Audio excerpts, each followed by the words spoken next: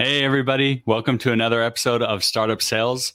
Really excited to jump into today's call. We have Dan Martell with us. And for those of you who don't know Dan Martell, he's kind of famous in this B2B SaaS world, but he's a serial entrepreneur.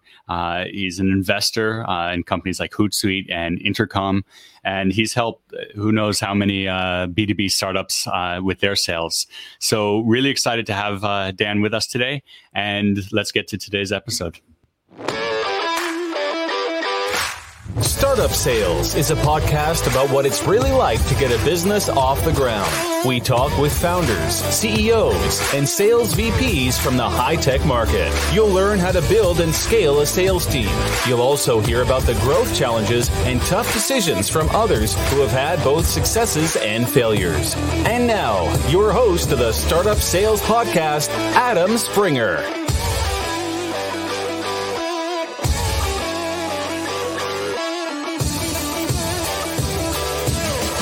Dan, I can't help but to laugh. I see you dancing in the background. Dude, what an intro. Gets the blood flowing. I love it. The energy, the music, the production quality, next level. This is fun. Thank you. So Dan, thanks for joining us. Can you give people a little bit of background about you that maybe they don't know? Yeah, I'll give you kind of the sales focused stuff. What's funny is I started off as an introverted software developer. So, short story long, I'll try to do the short version. I, as a teenager, got in a lot of trouble. And when I mean a lot, like if you've heard my story, Adam, jailed twice by the time I was 16, high speed chase, almost took my life, pointing a handgun at the police. And luckily I had some incredible people show up in my life that guided me to a totally different future than I live in today. And part of that was ending up in rehab for 11 months, discovering this yellow book on Java programming. So I started off software development and, 17 kind of changed my life, learned how to write code, started a company, failed, did it again at 19, hosting company, failed. And, I'm just lucky I started young, and it wasn't until I was 23 that I actually read a business book. I read a bunch of software books, literally everything from design and database and architecture, et cetera.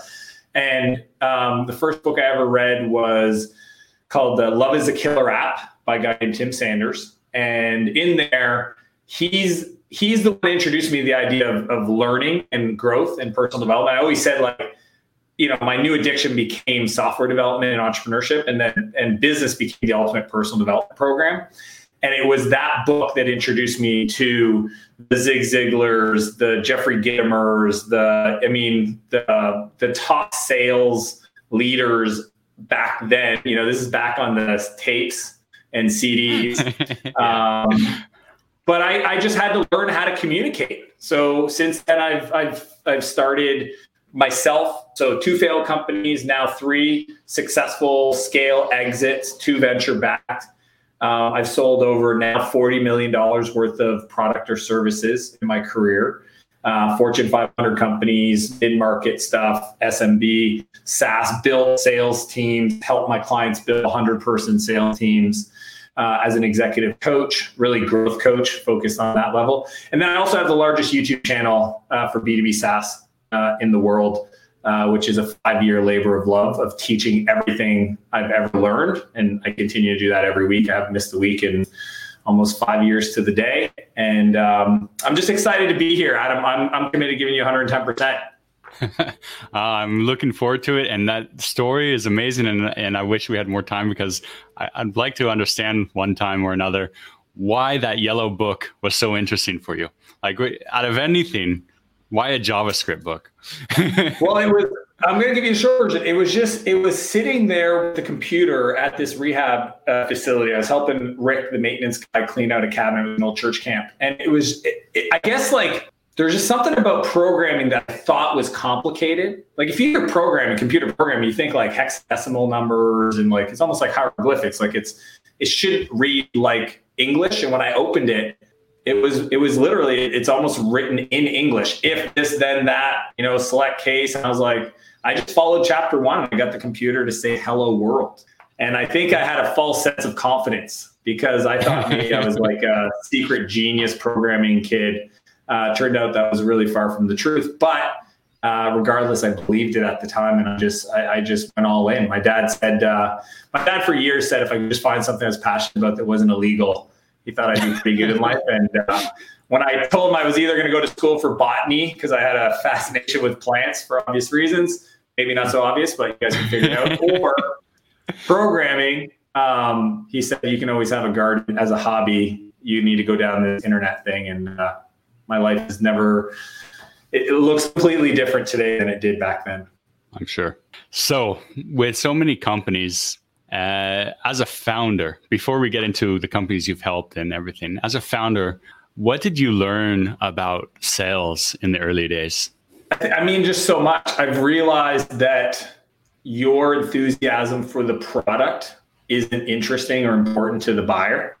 I think back in the day, I was all about the algorithms and the data structure and like all these technical things that I found fascinating. But at the end of the day, people don't buy software, they buy outcomes. And that took me a while to learn. So really understanding what selling meant. Somebody that is technical in nature and builds all this stuff. I was plagued with doing what's called a product tour. I think a lot of software salespeople, especially through the founder-led sales, they have a bad habit of like wanting to show the whole breadth of the product. And I was guilty of that 100% in the early days. The other thing is I didn't document anything. So everything that I sold was very much sold on the passion I had for the product. And it didn't feel repeatable in any shape, fashion, or form. And so there's just so much. I mean, the way I approach building sales organizations or even just hiring your first salesperson is laughable compared to the way I did it for a decade, probably, until I realized like, hey, if you have a product that can really add value to a customer or market, it's your responsibility to get yourself out of the way as fast as possible. And those are some hard lessons to learn. Like you said, like you get so excited about just your product and everything that it means, and like because you put your heart and soul into it, and it's your baby as a founder. But how do you make that switch, and how do you know what's important? And because everything's important, like every feature you put in there, there's a reason you put it. So how do you focus?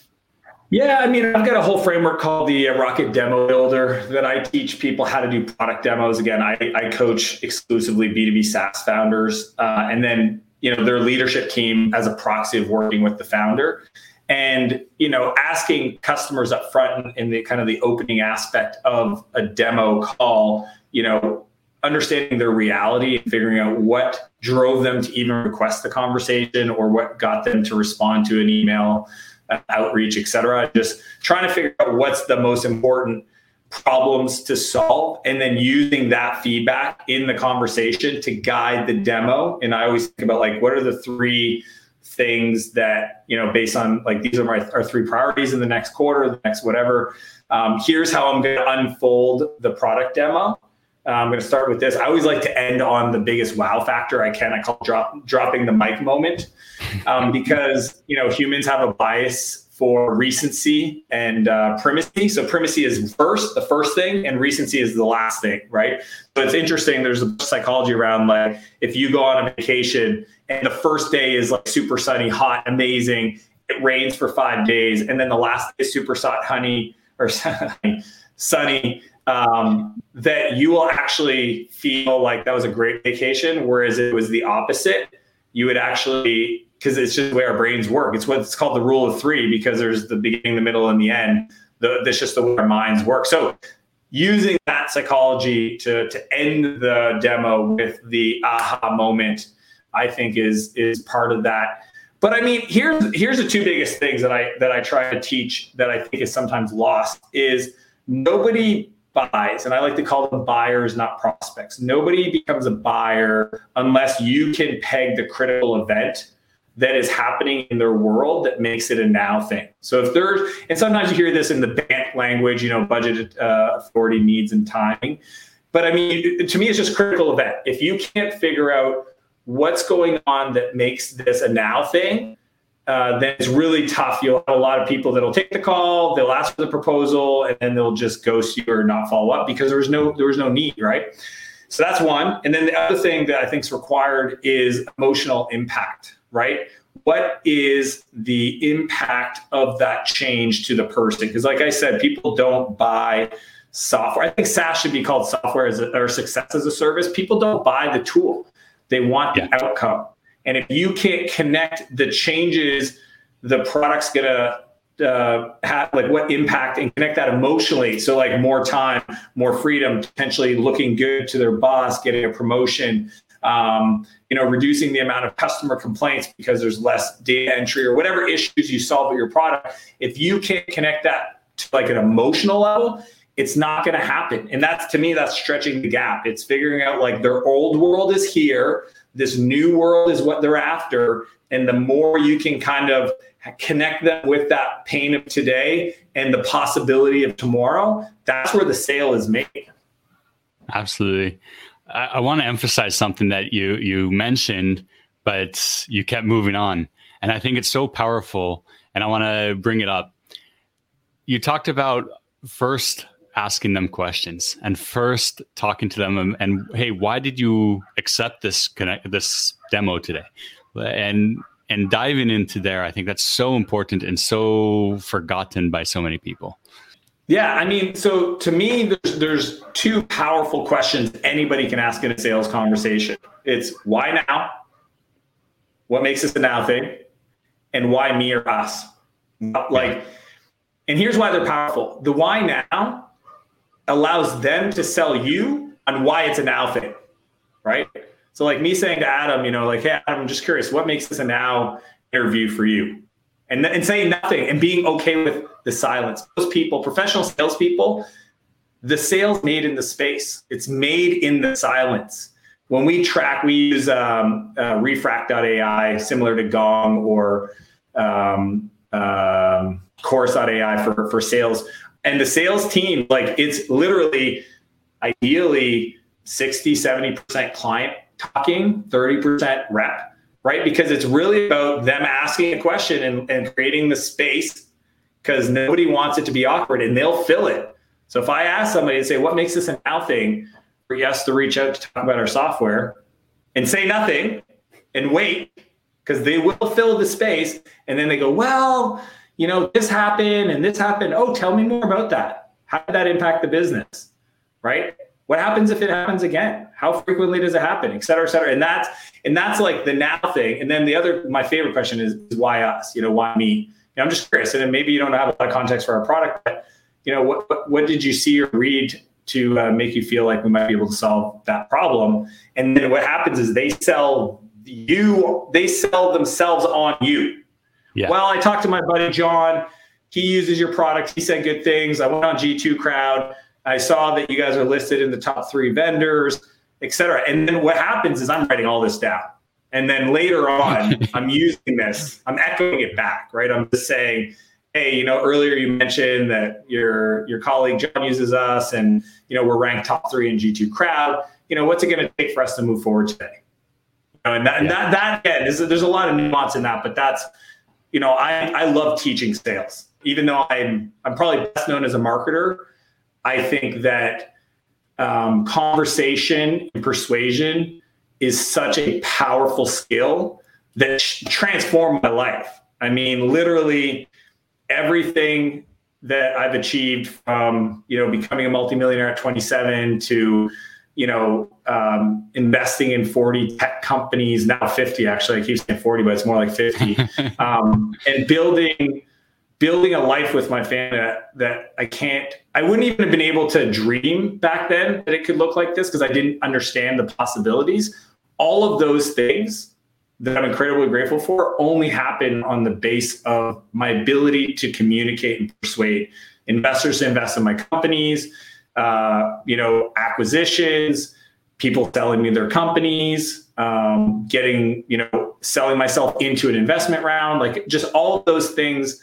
These principles we talk about, Adam, they're universal. And I I wish I could teach every person that, because to me, selling is not trying to convince somebody to buy something that they don't want. It's transferring enthusiasm for their possibility. And I just think that's fun, right? Like, I get genuinely excited for the buyer because I know how dramatic their life is going to look different once we move forward. And my job is to just figure out, A, if it's a fit, and if it is, how do I help them get out of their own way, make the decision to move things forward? Because that's all that needs to happen. Daniel Pink's book, Everybody Sells, really explains that well. What you're saying is you need to sell, and selling is not sales. Selling is not the old used car salesman. Selling is helping and building a relationship and a partnership. And that communication aspect is huge.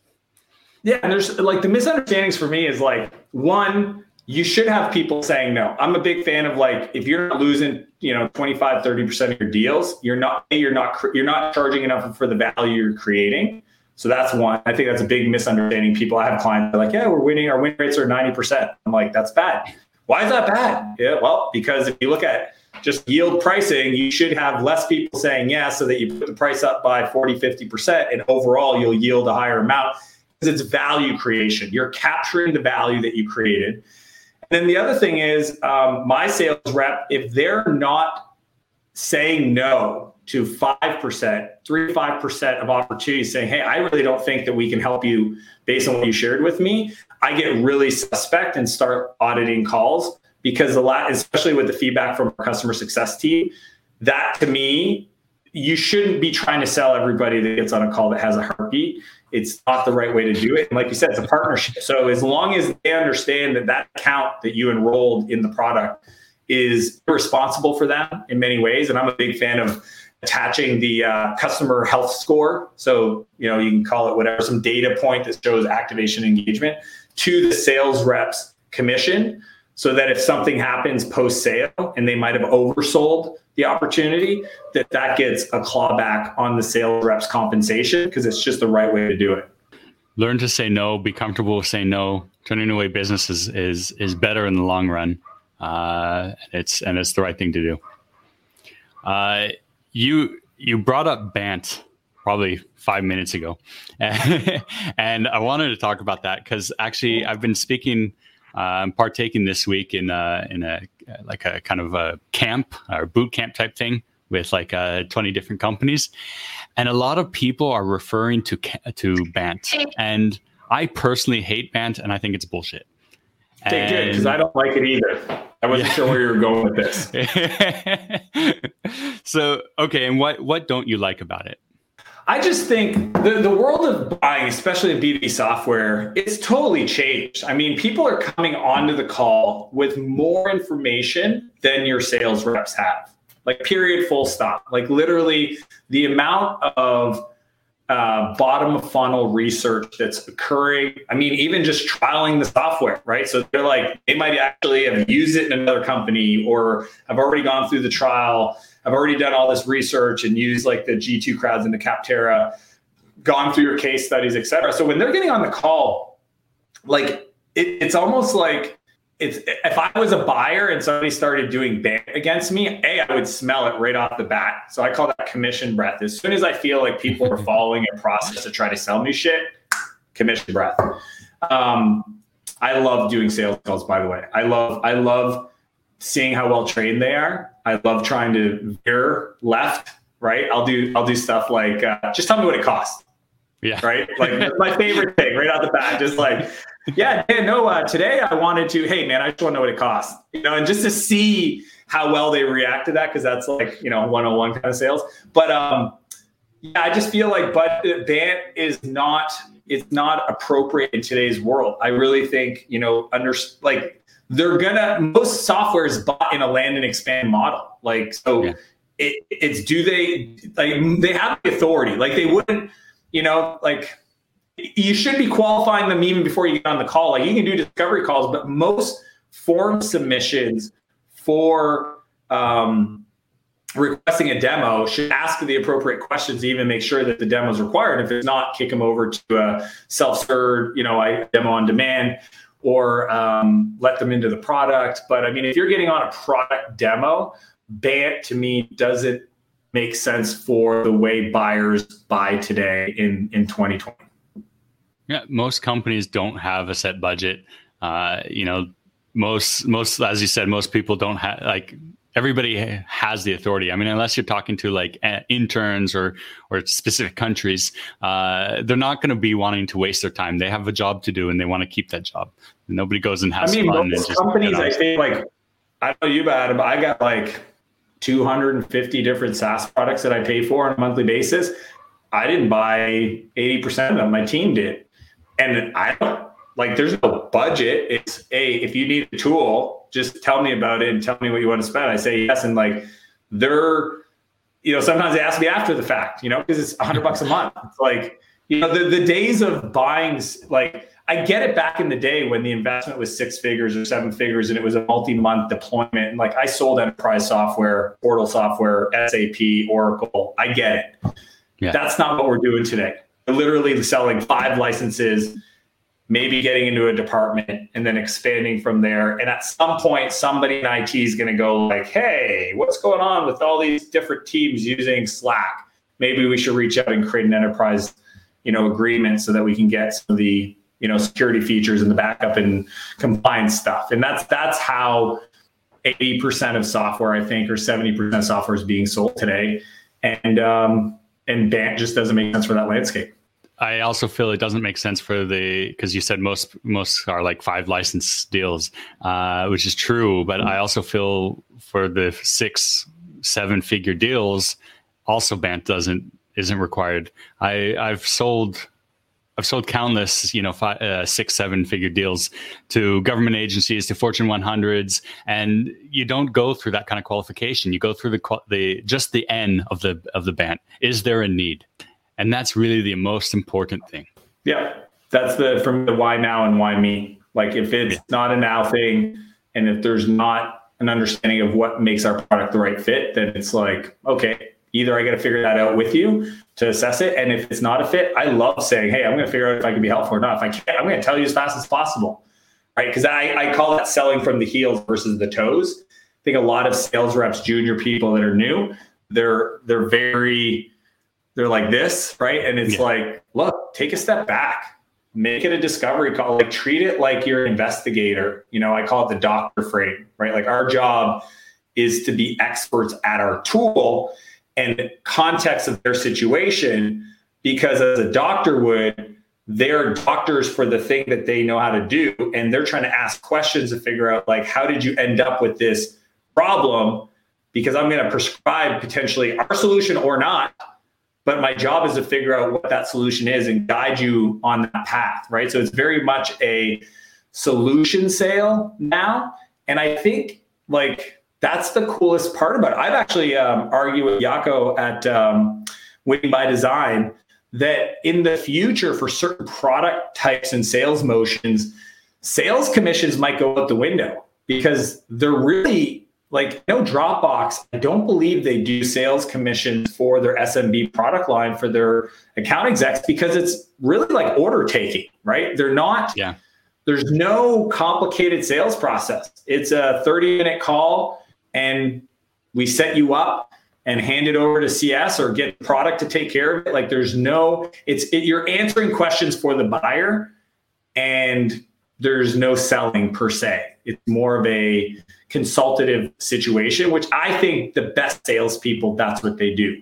They come in with authority. They come on with that frame. They try to figure out if there's a fit. And if there is, they can present the software in a way that makes it incredibly compelling and desirable and systematically. This is the ninja stuff, right, Adam? It's like, really see, the questions up front really gives you the objections that are going to come up, and the best salespeople systematically overcome the objections in the middle part of the call through the demo, through mentioning what I call mini case studies, to just get them to the point that when they finally ask for the order, it's very, all right, next steps, I just need a credit card to activate your account. Here's what's going to happen next. What card do you want me to put that on? Yeah. Yeah, you're no longer a salesperson when there's no commission in it. It's a psychological thing. You feel like, hey, I'm just here to help you. I'm doing my job. How can I help you? I mean, you obviously have to be good at it and want to excel, but you don't have that stress of like, okay, I'm being graded on this right now. Yeah, and I was talking to one of my clients this morning because they were having a hard time with a salesperson. And I said, well, the other issue you have is you don't have enough pipeline. And I've discovered confidence comes from pipeline. If you know, you can hang up this call and you're on another call and you've got 6 of those in a day, you don't stress or bring that energy to the conversation. And it turns out that's a good thing for increasing your win rates. Absolutely. It's like you said before, you want to take a step back and you want the buyer to take a step forward towards you. So that then they're the ones that are chasing you and wanting to buy. And they're like you said earlier, like they have to convince you that they're the right person, that they deserve it. And like the best scenario, I think, is after a call that was a demo or a sales rep with an account exec, that you feel more educated or more prepared or more informed. I think that's like the ultimate, right? Where it wasn't just one-sided. It was, I understand this problem better, right? And that felt good. And I understand some best practices now and some things that I didn't even consider that I should be thinking about in regards to workflows or whatever that thing is. And I just feel like that's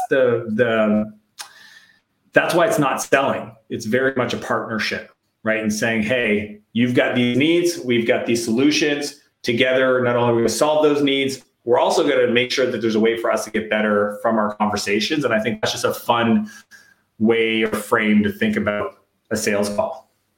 Absolutely. How do you compensate the salespeople when they're not on quota and they're not commissioned? I still haven't hit that. I talked to Jaco about doing that, but I've never not done it. So I've been in scenarios where there wasn't quota, but it was 100% commission. So it kind of self-regulated. If I had to think through that scenario, I think the biggest thing that would need to change is definitely kind of like peer best like leadership, like a leaderboard. So I think that humans, it's not like, gamify the enterprise. I'm not talking about, I'm just not literally saying like, I do a lot of training for an Ironman. So it's like, I naturally have that in this app called Strava, right? I've got all my friends and the leaderboards there and each route segments there. So you can so I just feel like if you added a bit more of that, plus the tool set for the call structure in regards to the refract.ai's of the world, allows you to have a different data point to look at the call narrative, to even say, okay, compared to my peers that are winning, I'm doing X more than the norm. How do I bring that down? Be more inquisitive, ask more questions, ask for these certain points. There's keywords you can set up in the call to listen for, make sure that they're triggered. And I just think it's just requires a bit more management. It starts to look more like customer success, right? Customer success already has that inherent, it's more about process and making sure that each stage of the process is followed and less about comping them for an outcome. Customer support would be the same thing. Engineering maybe in many ways would be the same way, where you're looking at defect rates or you're looking at velocity, which is kind of like parts of an overall process. And if those things are good, then we're good. So it's not necessarily about like you hitting quota. It's about, did you ask these 4 questions on the call? And there's automation now to find that out. Did you talk less than the buyer, et cetera, et cetera. But I think it also means that the organization is responsible for producing pipeline more so in that scenario than a seller. I think that the days of, there's still, outbound BDRs, business development reps, or, whatever you want to call them, MDRs, market development reps. But if you're doing outbound pipeline generation, then there needs to be incentive. There needs to be like, either you get comp per appointment booked or, if it's your own pipeline. But yeah, I haven't personally gone there yet because my salespeople do like making a lot of money and I like making them a lot of money. Yeah. But I feel like I do make it so easy for them because we do all the heavy lifting on the front end marketing and our brand recognition. So yeah, I could see a scenario where a batch of new sales hires might be split tested and they're not on quota or commission. And we'll see. Hopefully they're not listening now.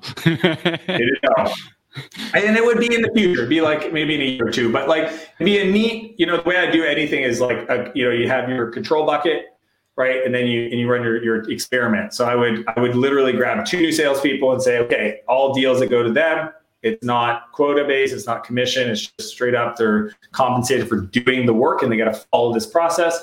And we'd see what the lift difference was between the current set of sales professionals versus them, and see what the delta would be. I mean, it'd be crazy if it was higher, right? And their salary was fixed. That would be crazy. My gut tells me it'd probably be a little lower because humans are humans. And, certain salespeople, that's the other thing is like I hire a lot of women. I hire non-traditional salespeople because I don't want, my buddy hired a sales guy named Chad. And I apologize for all the Chads listening, but you know what I mean? Like, I don't want a Chad. I don't want, Chad coming in and trying to be Mr. Rico Suave and just like commission breath out the friggin' yin yang. So yeah, I haven't done it yet, but I'm excited to try in the future. Wow, I would really be interested in to see how that goes. I have clients. I have probably a dozen clients that have salespeople that are on salary. They don't have 2 salespeople on salary. So that's the delta. I think it's just one of those things where, hey, you should do sales. And it's like, they never asked about commission. So I'm not sure it could be a repeatable, scalable process yet for them. But I do have a dozen clients that I coach that have a sales guy that's just making like 90, 120 grand a year kind of thing. Do you think though that the experienced salespeople would want to go for that way? No, and I'm not, and I don't hire a lot of experienced salespeople. I think unless you're selling very domain specific stuff, but in those cases, I would much prefer hiring a support person from, let's say I was selling, medical technology. If I hired somebody from like a Siemens or a West, like whatever medical, company out there, like a support person that had domain experience, but no sales experience, I can train for the sales stuff. That's what I've discovered is I've literally taken people that had the right, so we do use profiling technology to kind of make sure we get the right aptitude, but I can train on the sales skills. But the big question mark, depending on industry, is the domain experience. Because the last thing a buyer wants to do is get on a call with somebody who's just uneducated about their acronyms, industry, et cetera. So as long as those things were present and or you train them for that, I don't mind hiring people that are not experienced. Because to me, I like the career path. I like starting off people as SDRs, then moving them up and they earn their way to an AE role. And then eventually maybe becoming VP or senior or move into a product role or into a customer success role. I just think it's a fun way to introduce people to the organization. It's really interesting though that you say that you want somebody with domain experience, because I normally say that domain experience, well, it's a nice to have. I prefer somebody that has sales experience in a similar sales cycle. So all things being equal, I agree with you on that one big time. Yeah. That sales motion, if you can match it 100%, right? Because it's just they've built habits around those activities. And to me, selling is a byproduct of good habits and activity stacking, the cadence on a day-to-day basis. Okay. Great. Dan, I think we could sit here and talk for another few hours, but time is coming up. Thanks so much for joining us today. How can people reach out to you and learn more about what you're doing? Yeah, I've got my emails public on the internet. So dan@danmartel.com's 2 L's to Martel. That's my website. I've got the YouTube channel, Instagram for behind the scenes. I always say that's like my stories is the reality TV part of my life. Motivation's my main feed, business stuff on LinkedIn. And then Facebook is where it's a catch-all. But I'm very public on my social media channels. And I predominantly share about selling SaaS, customer success, marketing, and then really just everything I've learned about developing my personal, the personal development, betterment side of my life. Okay. I'll put the links for your YouTube and LinkedIn and stuff in the show notes so people could one-click that. Dan, thanks again for joining us. Really appreciate it. Adam, absolutely my pleasure. Appreciate it. Thanks for listening to Startup Sales with Adam Springer. Subscribe to the podcast so you never miss an episode. Contact Adam about speaking engagements or consulting services at adam@startupsales.io.